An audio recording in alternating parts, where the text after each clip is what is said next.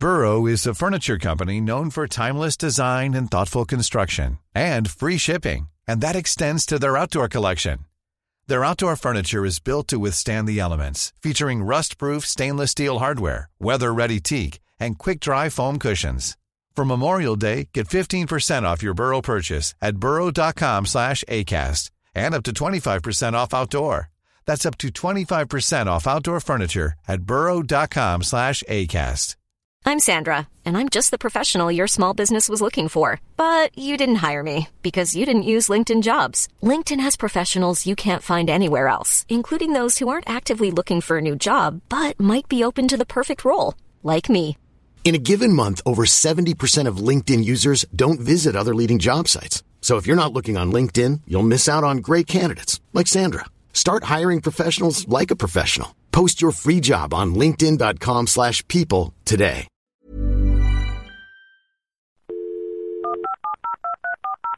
This podcast is a Royfield Brown production.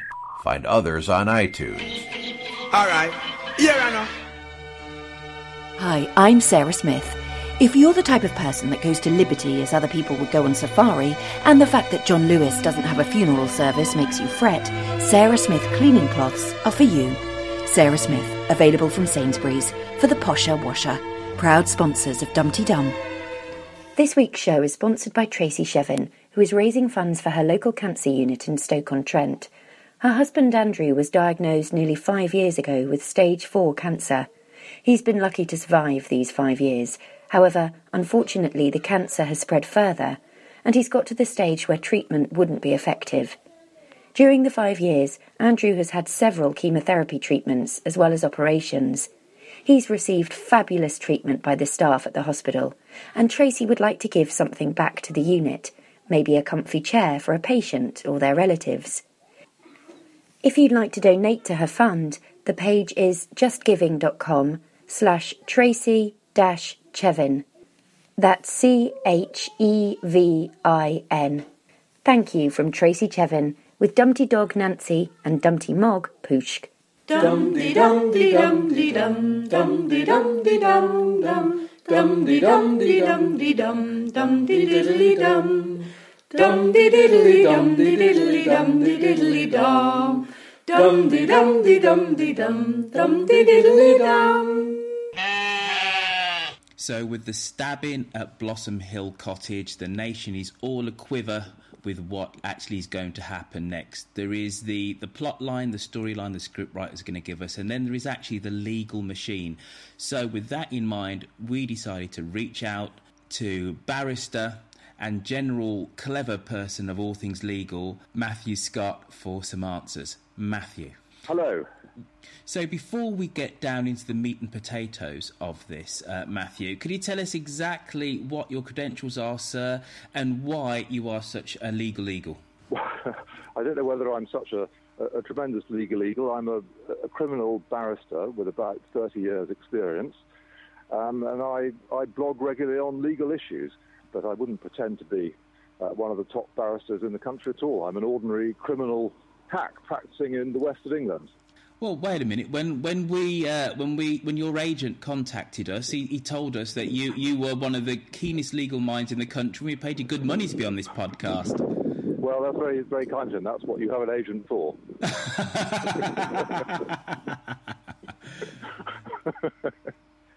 Where do we start with this? A woman has been arrested for, I don't know, is it attempted murder?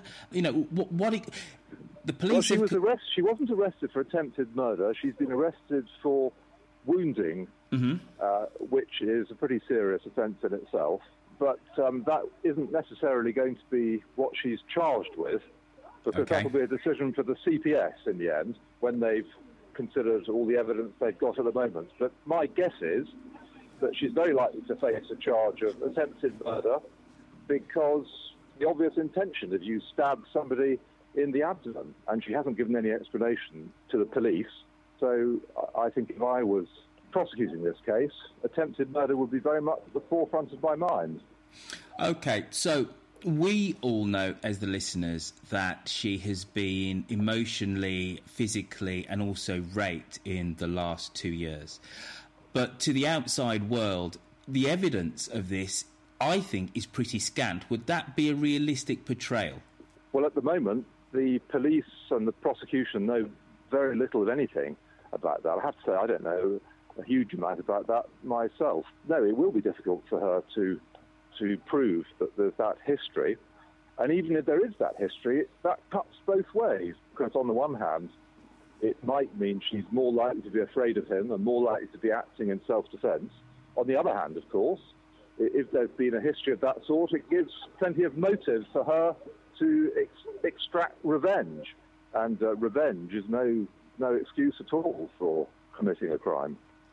OK, so a crime of this magnitude, how long would it be reasonable for the police and the CPS to come up with formal charges? And how exactly does that process look?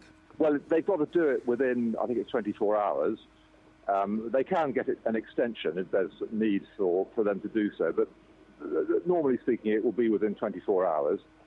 What will happen now is that the papers will be sent to the Crime Prosecution Service, and it will be the Crime Prosecution Service rather than the police who decide what the charges should be. OK.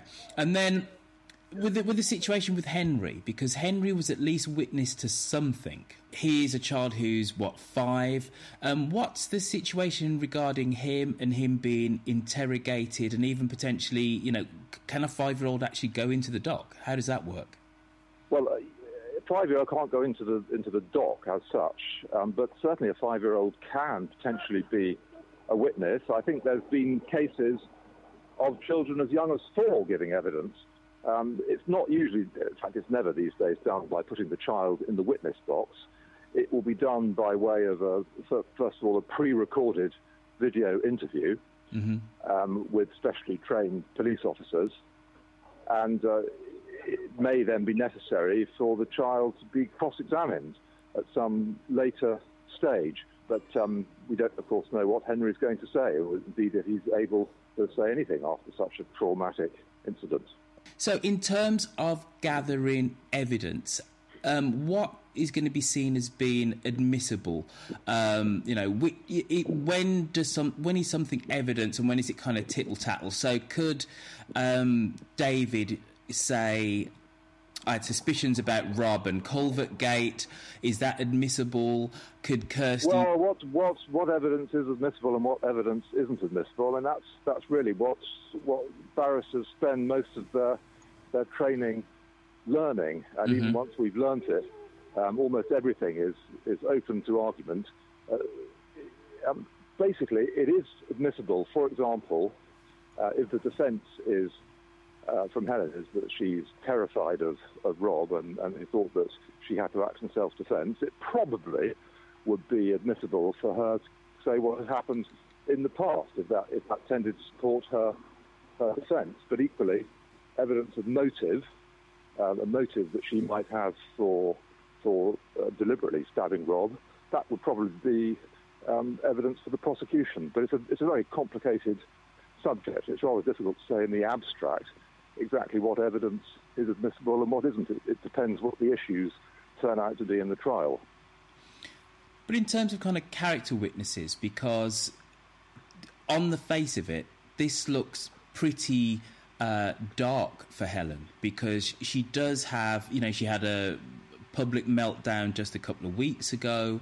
Obviously, Ursula is going to defend her son, and let's say, Susan Carter even said to PC Burns yesterday that Helen is notoriously highly strung, and I think us as listeners will give that that view a certain amount of credence. And then Rob's character witnesses potentially are going to be much more of a mixed bag. Most people are going to think, well, he's a fine, upstanding citizen, and he's been a devoted husband and father. So. How much is that going to play, let's say, on the CPS's mind as to whether there really is an answerable case that she was defending herself, looking at just character witnesses? I think at this stage, the evidence of character is of pretty minimal importance in the CPS's charging decisions. They'll look at the evidence, what actually happened, and any forensic evidence, things like that. it may well become character evidence, particularly on Helen's behalf, could well become important and admissible during the trial. But it's a bit harder to put in bad character evidence against Helen. I don't think there's going to be much of that, because as far as I know, she hasn't got any criminal convictions. She's never acted violently in the past. And just a general sort of tittle-tattle that she's a bit highly strung and used to have anorexia, that wouldn't help the prosecution anyway, even if it was admissible, which it almost certainly wouldn't be. Okay. But evidence from people who, such as Sue or Ursula, who may say, truly or falsely, but they may say that she's expressed a desire to kill Rob in the past. That's not really character evidence. That's evidence that she has a motive and is planning to kill him, and that probably could be admissible. Okay. And then, lastly, I have this flight of fancy that Rob is going to try and play the victim in all of this, and he's the victim of a knife to the guts, to be fair to the evil bastard. So he's going to try, and one of the ways in which he will try and, let's say, win control of Helen again is by saying that he doesn't want this prosecution to go ahead. How realistic would that be in this scenario? And if the person who's taken a knife to the guts, if they said to the CPS, no, would this thing still rumble on ahead? Well, I think it would certainly rumble on. It certainly makes the prosecution more difficult, and without Rob's evidence in some form, it would be pretty hard to see. Well, in fact, it would be impossible, I think, really, to pursue the case. Although that said, murders are obviously prosecuted when there's no evidence from the deceased. So it wouldn't perhaps be technically impossible to prosecute Helen without Rob's evidence. But yeah, if he wanted not to cooperate with the investigation, then I think that might well bring a halt to it. But he'll come under a lot of pressure if he takes that line from the police and the CPS. He's a compellable witness. They can put him in the witness box and ensure he comes to court. So you know more about Rob's character than I do, but I think I'd be a bit surprised if he just refuses to give evidence at all. Well, as I said, it's probably a flight of fancy of mine. Mr. Scott, if somebody wants to read your musings on the legal state of Britain, how can they do that? Where can they find your blog? Well, the website, my blog is barristerblogger.com, and you can sometimes read my musings in the Daily Telegraph as well. Never heard of it. Is that one of these new start-up websites? Yes, it's a fairly popular website that's getting more popular. A lot of readers these days. Brilliant. Listen, thank you for agreeing to do this interview, and let's hope that Rob Titchener gets everything he deserves. Yes. Okay, thank you very much. Thanks, pal. Bye-bye. Thanks a lot. Bye.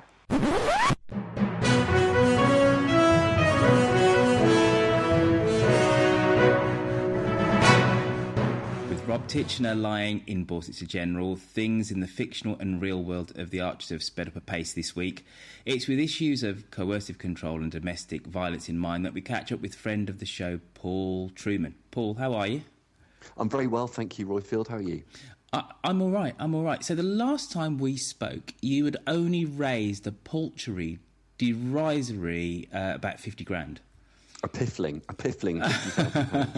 So, tell us kind of what's happened since you last came on the show, and possibly how the events of the last week have kind of sped things up for you.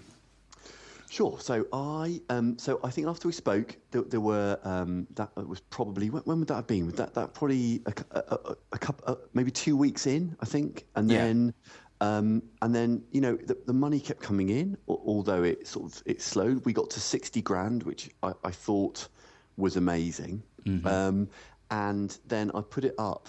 But then I think in my head, I thought, that's probably it now, isn't it? I mean, how many people can we really can we really reach, without being sort of really trailed and all the rest of it on Radio 4 or really much more kind of oomph to it. I'm not sure how much more juice there is left. And I put it up to sort of 62.5. And I got a friend of mine, an old friend, Matt, from uni, who I never see anymore, but we have a kind of a relationship on Twitter and Facebook, as is sometimes the way now. And he tweeted me and said, is it really bad of me to say that I hoped you would just say after you hit 60, fuck it, and put the total up to 100? And I kind of laughed and looked at his tweet and thought, yeah, go on. What's the worst that can happen? Worst that can happen is we don't make 100 grand, but we still make 70 or 80, maybe even as much as 80. So I put that up, and it was a bit scary because up till that point I'd always kind of slightly gamed it, and you never went more than sort of, I never really went more than a couple of grand more than we'd got because I wanted to encourage people to donate. Yeah. And obviously putting it up from 60 to 100, that is a hell of a leap. And if I'm honest, I genuinely didn't know whether we'd get to 100. And I thought if we do get to 100, it will take months. But, that's cool. Are you sure, Paul, you weren't in cahoots with the script writers? You knew about the next 3 months worth of scripts. Yeah, exactly. Me and Kerry Davis, we are like that. No, I genuinely, and I spoke to Refuge, and I went to. So in the meantime, I had an amazing day with the Refuge team, with Lisa and Sandra and the wonderful people in London at their office there, and also the wonderful Helen Walmsley-Johnson, who came along as well, and we spent a really amazing day just talking to people there and finding out more about what they do and how the money will be spent. And it kind of really fired me up. If I'm honest, I kind of came away from that.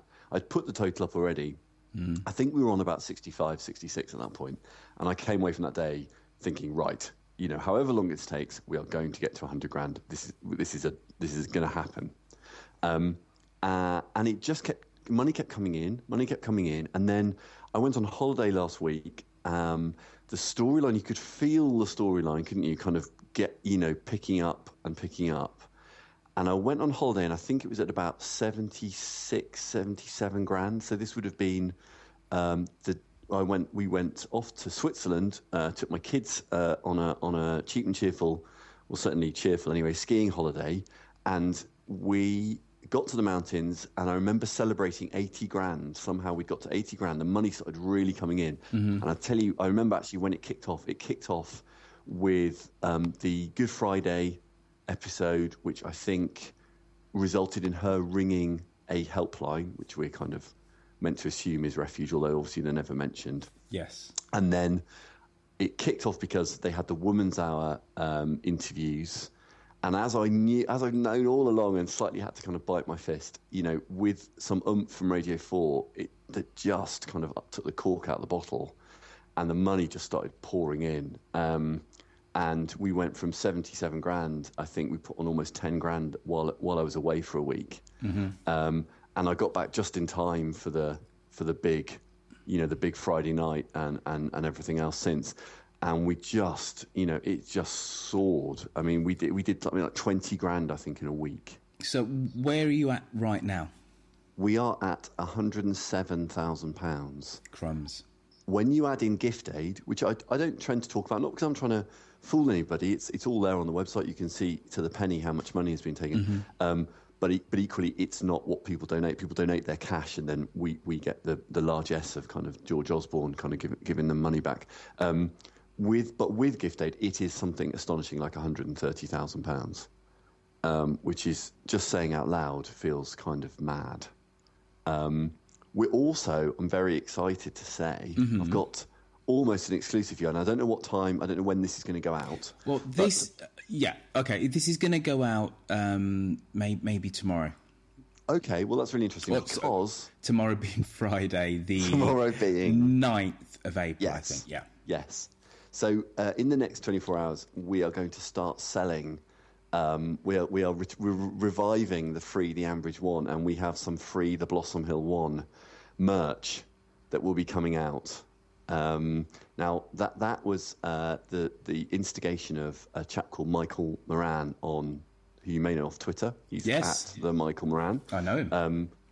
So he contacted me, or tweeted me during the last few days and said, what about T-shirts? Would you be interested in T-shirts? And I just thought, yeah, why not? I think it's great. You know, it's all obviously all proceeds will go to Refuge. We're going to do tea towels as well, which I'm quite excited about. I do like a good tea towel. And yeah, it's going to be, you know, all the profits will go. We've teamed up with this fantastic little company who are producing the stuff for us, and all the money will go to Refuge. So that is fantastic, and we are kind of on any moment now. We'll be going live. So hopefully by the time people are listening to this, hello everyone. It will be live, and people will be able to go, and there'll be links all over the place to go and buy this stuff. For anyone who wants to kind of commemorate the events of the last week. So your partner, has she become a fundraising widow? It sounds to me like with the exception of this little holiday you took your family on, you've devoted mind, body and soul to this thing in the last couple of months. There was a wonderful moment when we were on holiday where I got tweeted by a lady from the Press Association, a journo from the Press Association, and she said, could you do an interview? And I said, well, I'm on holiday, but I can do an interview. That's no problem, down the phone, obviously. And I was at the bottom of a ski run with a Van Show talking to this journalist, and I swear to God, I felt like it's the closest I'll ever come to knowing what it must have been like to be Michael Winner. I felt just like this kind of ridiculously poncy, kind of, person being asked to pontificate on the news of the day whilst skiing. I just wanted the only way it could have been any better is if Joan Collins had been there with me, and we could have pretended we were in Gestalt or something like that. It was wonderful. And my wife was taking the piss out of me, quite rightly too. She's been brilliant. She's called Emma. She's fantastic, and she's put up with me. It's a fair amount of late night tweeting, but to be honest, it's not. I am not putting this money in the bank. It is the amazing generosity and kindness and goodwill of everyone else. I'm just showing people the way. It's the power of an amazing storyline which has managed to touch, educate, inform, and entertain. Which we'll come on to in a little bit. So many people, and then it's your bloody clever, page. So it's a confluence of all of it, sir. Thank you. It's definitely, without the idea and the page, there'd be no cash. But equally as we said before, I think the last time I was on here, without the show, without the community, without the goodwill, there would be no money in the bank. So it's this lovely virtuous circle. Everything has to work for it to work, and I'm just so happy that it's worked out how it has. So I've been on the Twitters today, in between doing a little bit of design work. Twitter's been chuntering away, and somebody started to beat me up, and you decided to spectate and have popcorn and take in the entertainment. Tell me how you think the story has played out vis-a-vis Helen stabbing Rob. What's your take on it?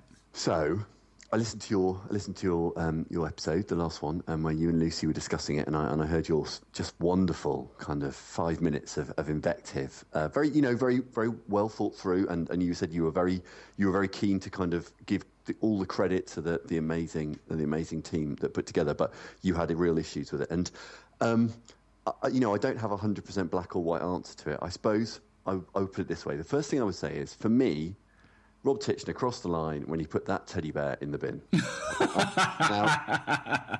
Now, I know this is completely different because I'm a bloke, right? And I'm thinking about it as a bloke, and I'm 6'3". I weigh quite a lot, and for me, at that moment, I would have torn that guy's arms out of his sockets. There is just, if a man touched my kid's teddy bear or mine, that would be it. I would end him.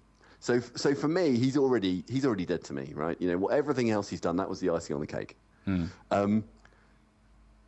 But with that in mind, okay, so here it is. I bought what happened. I thought it was an astonishing 13 or 14 minutes of radio. It was. I mean, I've said this before. I could feel my heart in my throat while I sat there. I felt sick, and I just was like everyone else. 20 minutes later, I was still sat there kind of staring at my laptop that I listened to it on, kind of going, "Oh my God," and reaching for a whiskey. So it's problematic in that, for me, statistically, the vast majority of times that confrontation happens, it is the man who will kill the woman. We all know thankfully, now I think people are generally more aware of terrifying stats like, two women killed every week by their partners in Britain. However, I did buy it partly because, I understood what you said in your episode today, where you said, that they have a duty to kind of portray the way out. Now, I would disagree. I would say it's art, and I don't think art has a duty to be 100%. It's not a public service announcement. It's got to do its own thing. Now, I think they've done that in parts, and I think at this point they've said this is going to take a route that we as writers and actors are going to decide. I agree with you that this is art, and it's there not necessarily. It's there primarily to entertain. There's absolutely no two ways about it. It's just that when you look at the extremely sensitive portrayal and the detailed portrayal and the fact that they said things very clearly in all of the press, we're trying to play this out in real time. Yes. So let's just forget the fact that Kenton basically had financial meltdown and depression, alcoholism, and that was dealt with in 3 months, right? We're going to play this out in real time to show that we can realistically portray this. Yes. Then, if we're going to realistically portray this, the woman tries to leave on several occasions. All the statistics say it's up to 7 times she tries to leave. Yeah. Before she leaves. Yes. And I would say that the public service remit of this whole storyline has been writ so large with the writers telling us ad nauseum, and I don't mean that to sound negative, that they've gone to refuge and like-minded organisations, and we're also told that a lot of the lines that Rob came out with are verbatim lines that women have actually used. Yeah. So I would have thought that at the denouement, apex, whatever the word is, climax, there's the word I'm searching for, that we would have had a more representative portrayal of that moment. However, as I very clearly said, it was an amazing 13 minutes of drama, which needs to go down in the annals of not just the Archers, radio drama. Yeah, drama. Yeah, on whatever medium. So you see, now for me, the reason it worked is because they maintained the truth of her character in that moment. So Henry's a breaking point. For you, it's the teddy bear, right? But for her, it was. So what I loved about the way that it worked for me is that. Do you remember when they had that amazing moment where she talked to Henry off camera or off? Camera. You see, I've done that thing that you mentioned the other day about saying camera and seeing it. Yeah. Off air, and found out about the school, and came in a Shakespearean kind of rage. She went from 0 to 60 in seconds. Now, but still hasn't at that point acknowledged to anyone, even really Kirsty, that she's married to a monster. I think she's buried all this. What I found really interesting was that I got the sense that they've made it clear that Helen has buried this rage that surfaces occasionally, but she is still processing it out loud to people. I mean, she still hasn't really. I might have missed something. She's completely in.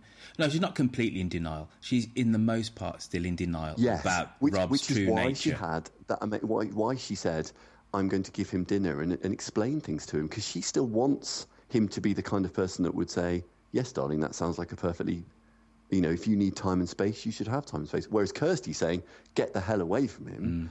But because of this denial, but buried underneath all that denial, she knows. She knows, she has known since she had that amazing episode which was the day I came up with the idea for it because it was such an astonishing bit of radio then. That weird episode where she took him out of school without saying to anyone why.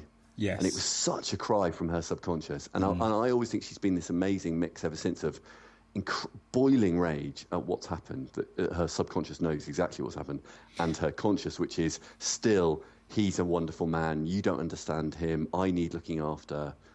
And that's why I think in the moment I totally bought that her subconscious took over and she thought, I've got to end this and I've got to end him. And that's the only way this is going to work.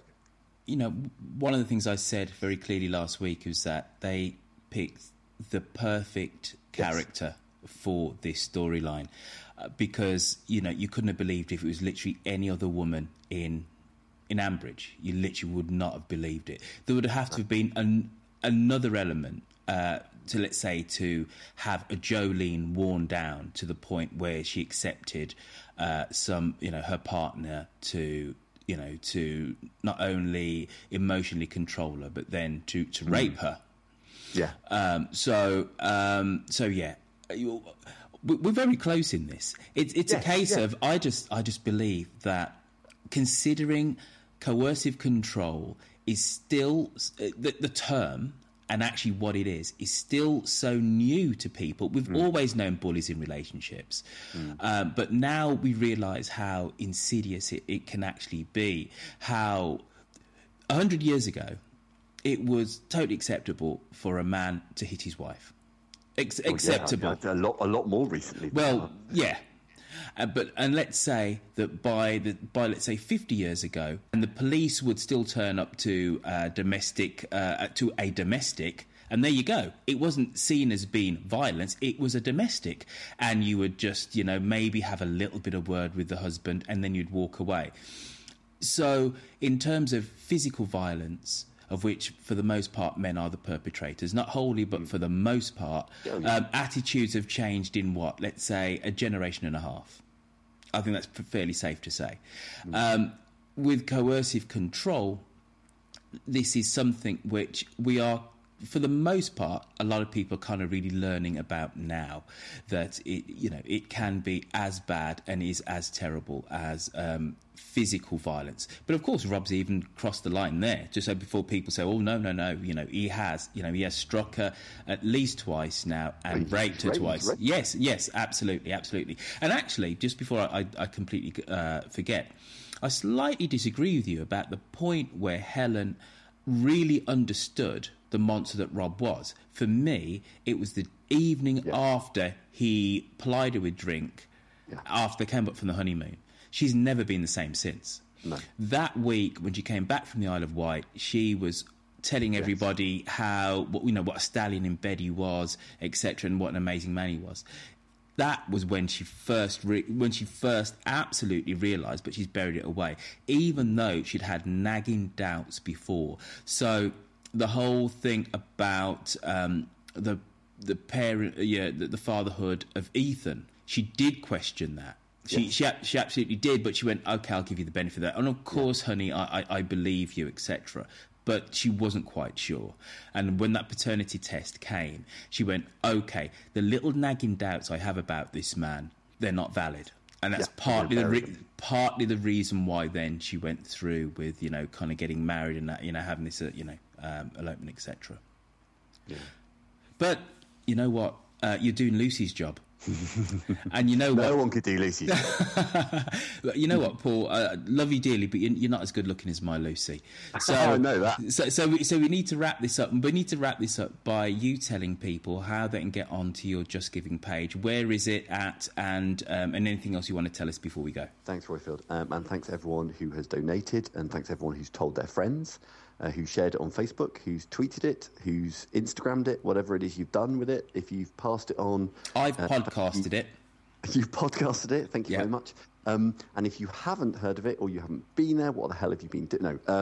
If you haven't, or you haven't been there, it's justgiving.com/Helen Titchener. I've said it before, I'll say it again. I wish I could go back 2 months and change it to Helen Archer, but I made it Helen Titchener, and I did not know this was going to become a national thing. So it's justgiving.com/Helen Titchener, and please, if it's £2, if it's 200 quid, which... So last night, I came on this morning on the page, had a look, and someone has written very sweetly, we were all out for dinner last night, and we decided we'd have a whip round, because as sure as eggs is eggs, they wrote, Helen's going to need some money. And they donated 130 quid. So I can only see a bunch of people out at dinner, A, talking about this, which I love, B, talking about the thing, and then C, actually doing it and giving me the money. It's amazing. So go and have a look. I mean, if you've donated, please go. Thank you so much. If you go and have a look at the comments, they are amazing. I mean, every day someone writes something incredible on that page. We've got to do something with those comments at some point. And thank you very much to everyone for putting up with me over the last 2 months, cocking on about this all the time. And thanks to you, Royfield and Lucy, for having me on the show. You know, considering this is only supposed to be a little 5-minute addendum, you managed to string that out for a good 20 plus. Mid-afternoon coffee always helps. Hey, baby, I hear the blues are calling. Tossed salads and scrambled eggs. Mercy. So the events at Blossom Hill Cottage have not only now scarred Rob physically, Helen emotionally, but also little Henry. So with that in mind, I thought it'd be quite a wise thing to speak to friend of the show, Witherspoon, as to how each of those three characters might be feeling. So, Lonnie, hello.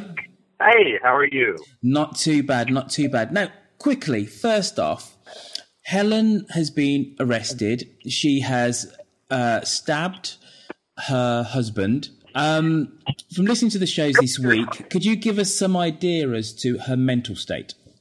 Well, right now I think she's in a state of emotional shock where there's a great deal of denial, lack of connection to her feelings, which is probably a good thing for her right now.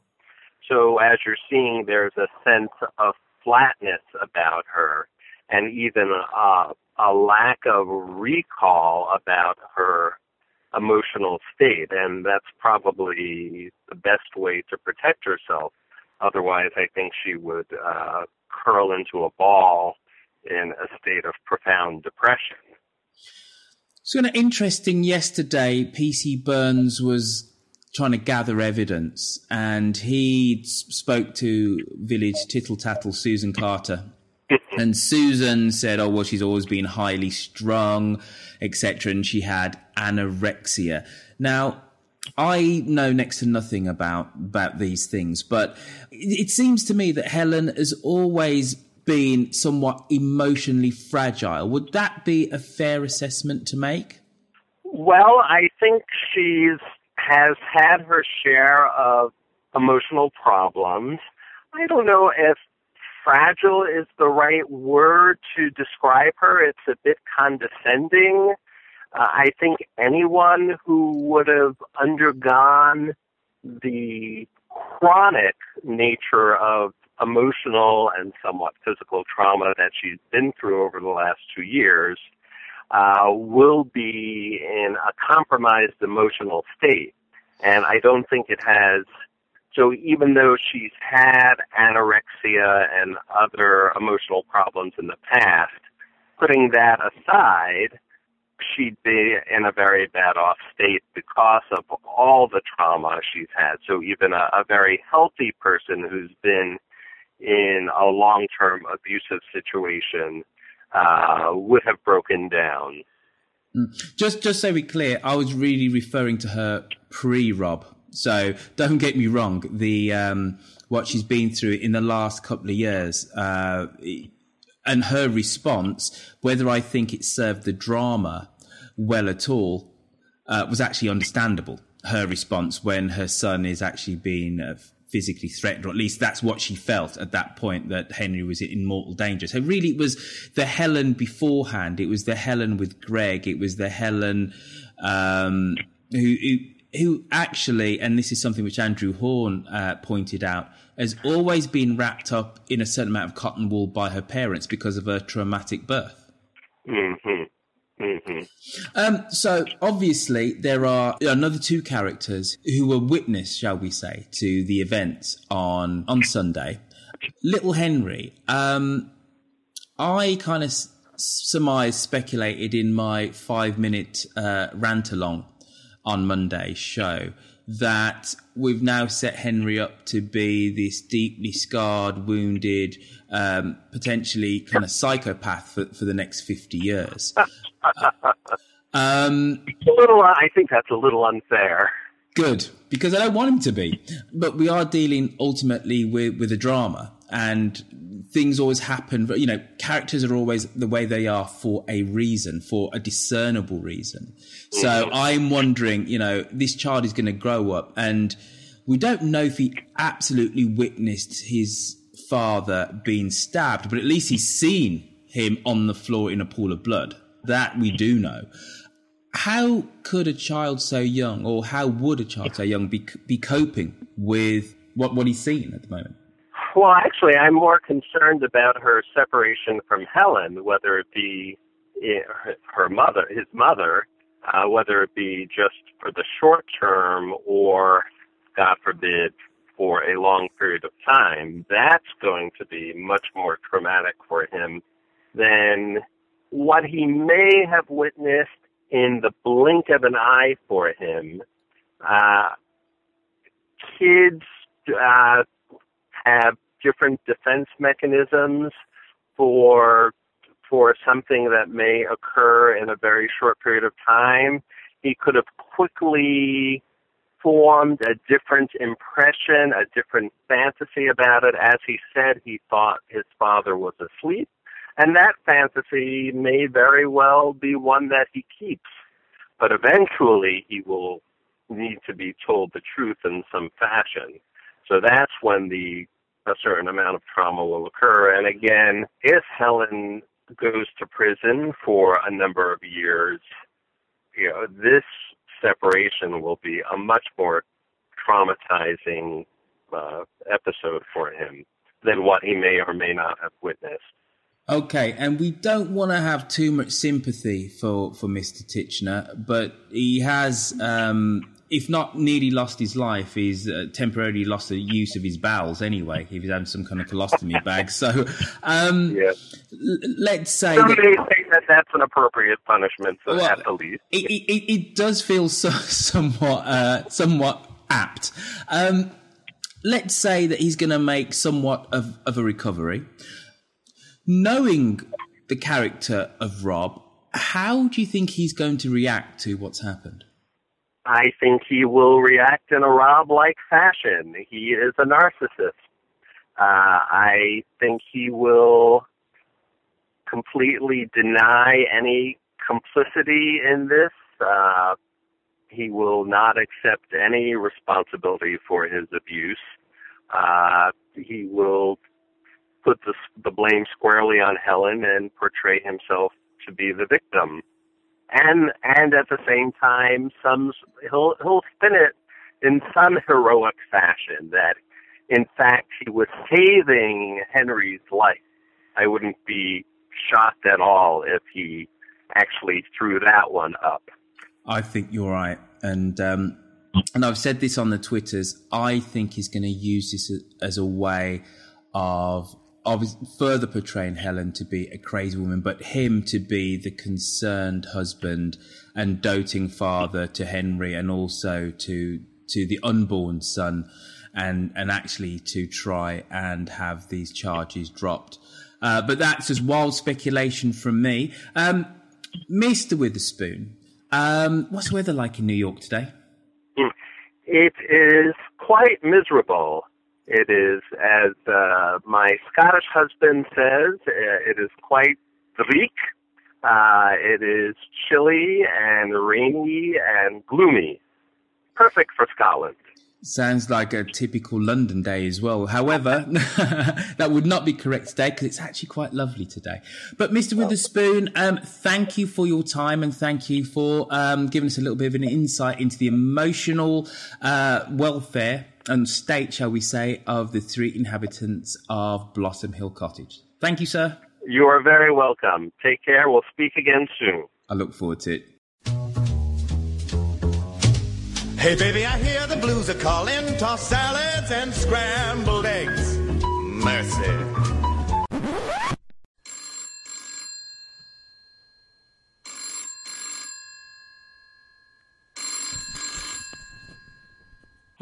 Hello, Ambridge 3962. Hi, it's Miss Mid-City. Thinking about it as someone who's been an Archers fan for ages, more than 30 years now, and somebody who is by professional training a lawyer, and even though I don't do criminal law anymore, just thinking about my knowledge of criminal law and how all this stuff's going to pan out, and my knowledge of family law, I'm thinking that this is going to divide the village. And by the time this case gets to trial, assuming it's not dealt with before, whether Helen, I don't think Helen's going to harm herself and do away with herself, and I don't think the police are going to drop the charges. I think the people of Ambridge are going to choose sides, and it's going to be like the OJ trial in Ambridge. So prepare for rioting if the verdict goes the wrong way. Thinking in terms of who I'd want as my prosecution witnesses, definitely Ursula after Wednesday night's incident. I'd have called her anyway, but definitely Ursula and PC Burns. They would be my prosecution witnesses straight off. And then who for the defense? If I was defending Helen, obviously Kirsty and possibly Jess. And then if it came to character witnesses for Helen, then I'd be a bit stuck. Pretty much everyone has positive things to say about Rob, but you don't need that as evidence. What you want is to build your case for Helen and defend her. And you're not going to be able to do that where people are describing her as neurotic and highly strung and troubled and telling you that she's been through a lot. Where are you going to find her supporters? Even in her own family. I'm really dubious about Pat, and I wonder if there is a possibility that Pat could be called as a witness for the prosecution because she heard this conversation, this outburst of Helen's in which she said she would kill Rob. Now, I know what prosecution lawyers are going to do with that. I know I'm laughing for it. It's not funny, but I know how these people work. I know what they're going to do with that. And Pat was present, and they're going to use Pat to put their case over. So I wouldn't be surprised if Pat ends up having to give evidence against Helen, her own daughter, because Pat didn't know there were any problems. Nobody apparently knew there were any problems in that relationship. And everybody has thought that Rob is a nice guy. So and I don't know if it's like any possible to try and get all the people who have the negative things to say about Rob, would they I'm Sandra, and I'm just the professional your small business was looking for. But you didn't hire me because you didn't use LinkedIn Jobs. LinkedIn has professionals you can't find anywhere else, including those who aren't actively looking for a new job, but might be open to the perfect role, like me. In a given month, over 70% of LinkedIn users don't visit other leading job sites. So if you're not looking on LinkedIn, you'll miss out on great candidates like Sandra. Start hiring professionals like a professional. Post your free job on linkedin.com/people today. Burrow's furniture is built for the way you live. From ensuring easy assembly and disassembly to honoring highly requested new colors for their award-winning seating, they always have their customers in mind. Their modular seating is made out of durable materials to last and grow with you. And with Burrow, you always get fast, free shipping. Get up to 60% off during Burrow's Memorial Day sale at burrow.com/ACAST. That's burrow.com/ACAST. burrow.com/ACAST. Quality sleep is essential. That's why the Sleep Number Smart Bed is designed for your ever-evolving sleep needs. Need a bed that's firmer or softer on either side? Helps you sleep at a comfortable temperature? Sleep Number Smart Beds let you individualize your comfort, so you sleep better together. J.D. Power ranks Sleep Number number 1 in customer satisfaction with mattresses purchased in-store. And now, save 40% on the Sleep Number Limited Edition Smart Bed for a limited time. For J.D. Power 2023 award information, visit jdpower.com/awards. Only at Sleep Number stores or sleepnumber.com. Have anything useful to contribute to a trial? I don't know. Shula and the incident with the Hunt saboteur? No, because when it comes down to it, didn't she lie to cover up for him? So she undermines herself. Charlie, easy to undermine him too, because of what happened with Adam and the circumstances in which he lost his job. Jenny and David, with their suspicions about Stefan and Culvert Gate, there's nothing concrete there. So I don't know where Helen's going to find any comfort or solace in all of this. And in terms of the village, there are obviously going to be people who just don't accept what they hear. And as the truth gradually comes out and Helen's story is told, if she's put on trial, and by the time she's put on trial and the details of abuse starts coming up, because that's going to be it's going to be a matter of public record by then. And the details of the abuse and the rape and the assault start to surface, and the controlling behavior. It's going to be uncomfortable for everyone. And there are going to be people who, even when they hear it, do not believe. And they're going to wonder how Pat and Tony and Tom just did. Hi, I'm Daniel, founder of Pretty Litter. Cats and cat owners deserve better than any old-fashioned litter. That's why I teamed up with scientists and veterinarians to create Pretty Litter. Its innovative crystal formula has superior odor control and weighs up to 80% less than clay litter. Pretty Litter even monitors health by changing colors to help detect early signs of potential illness. It's the world's smartest kitty litter. Go to prettylitter.com and use code ACAST for 20% off your first order and a free cat toy. Terms and conditions apply. See site for details. Normally, being a little extra can be a bit much. But when it comes to healthcare, it pays to be extra. And United Healthcare makes it easy with Health Protector Guard fixed indemnity insurance plans. Underwritten by Golden Rule Insurance Company, they supplement your primary plan, helping you manage out-of-pocket costs without the usual requirements and restrictions like deductibles and enrollment periods. So when it comes to covering your medical bills, you can feel good about being a little extra. Visit uh1.com to find the Health Protector Guard plan for you. Didn't know and did nothing about it. This is perhaps just starting to get interesting.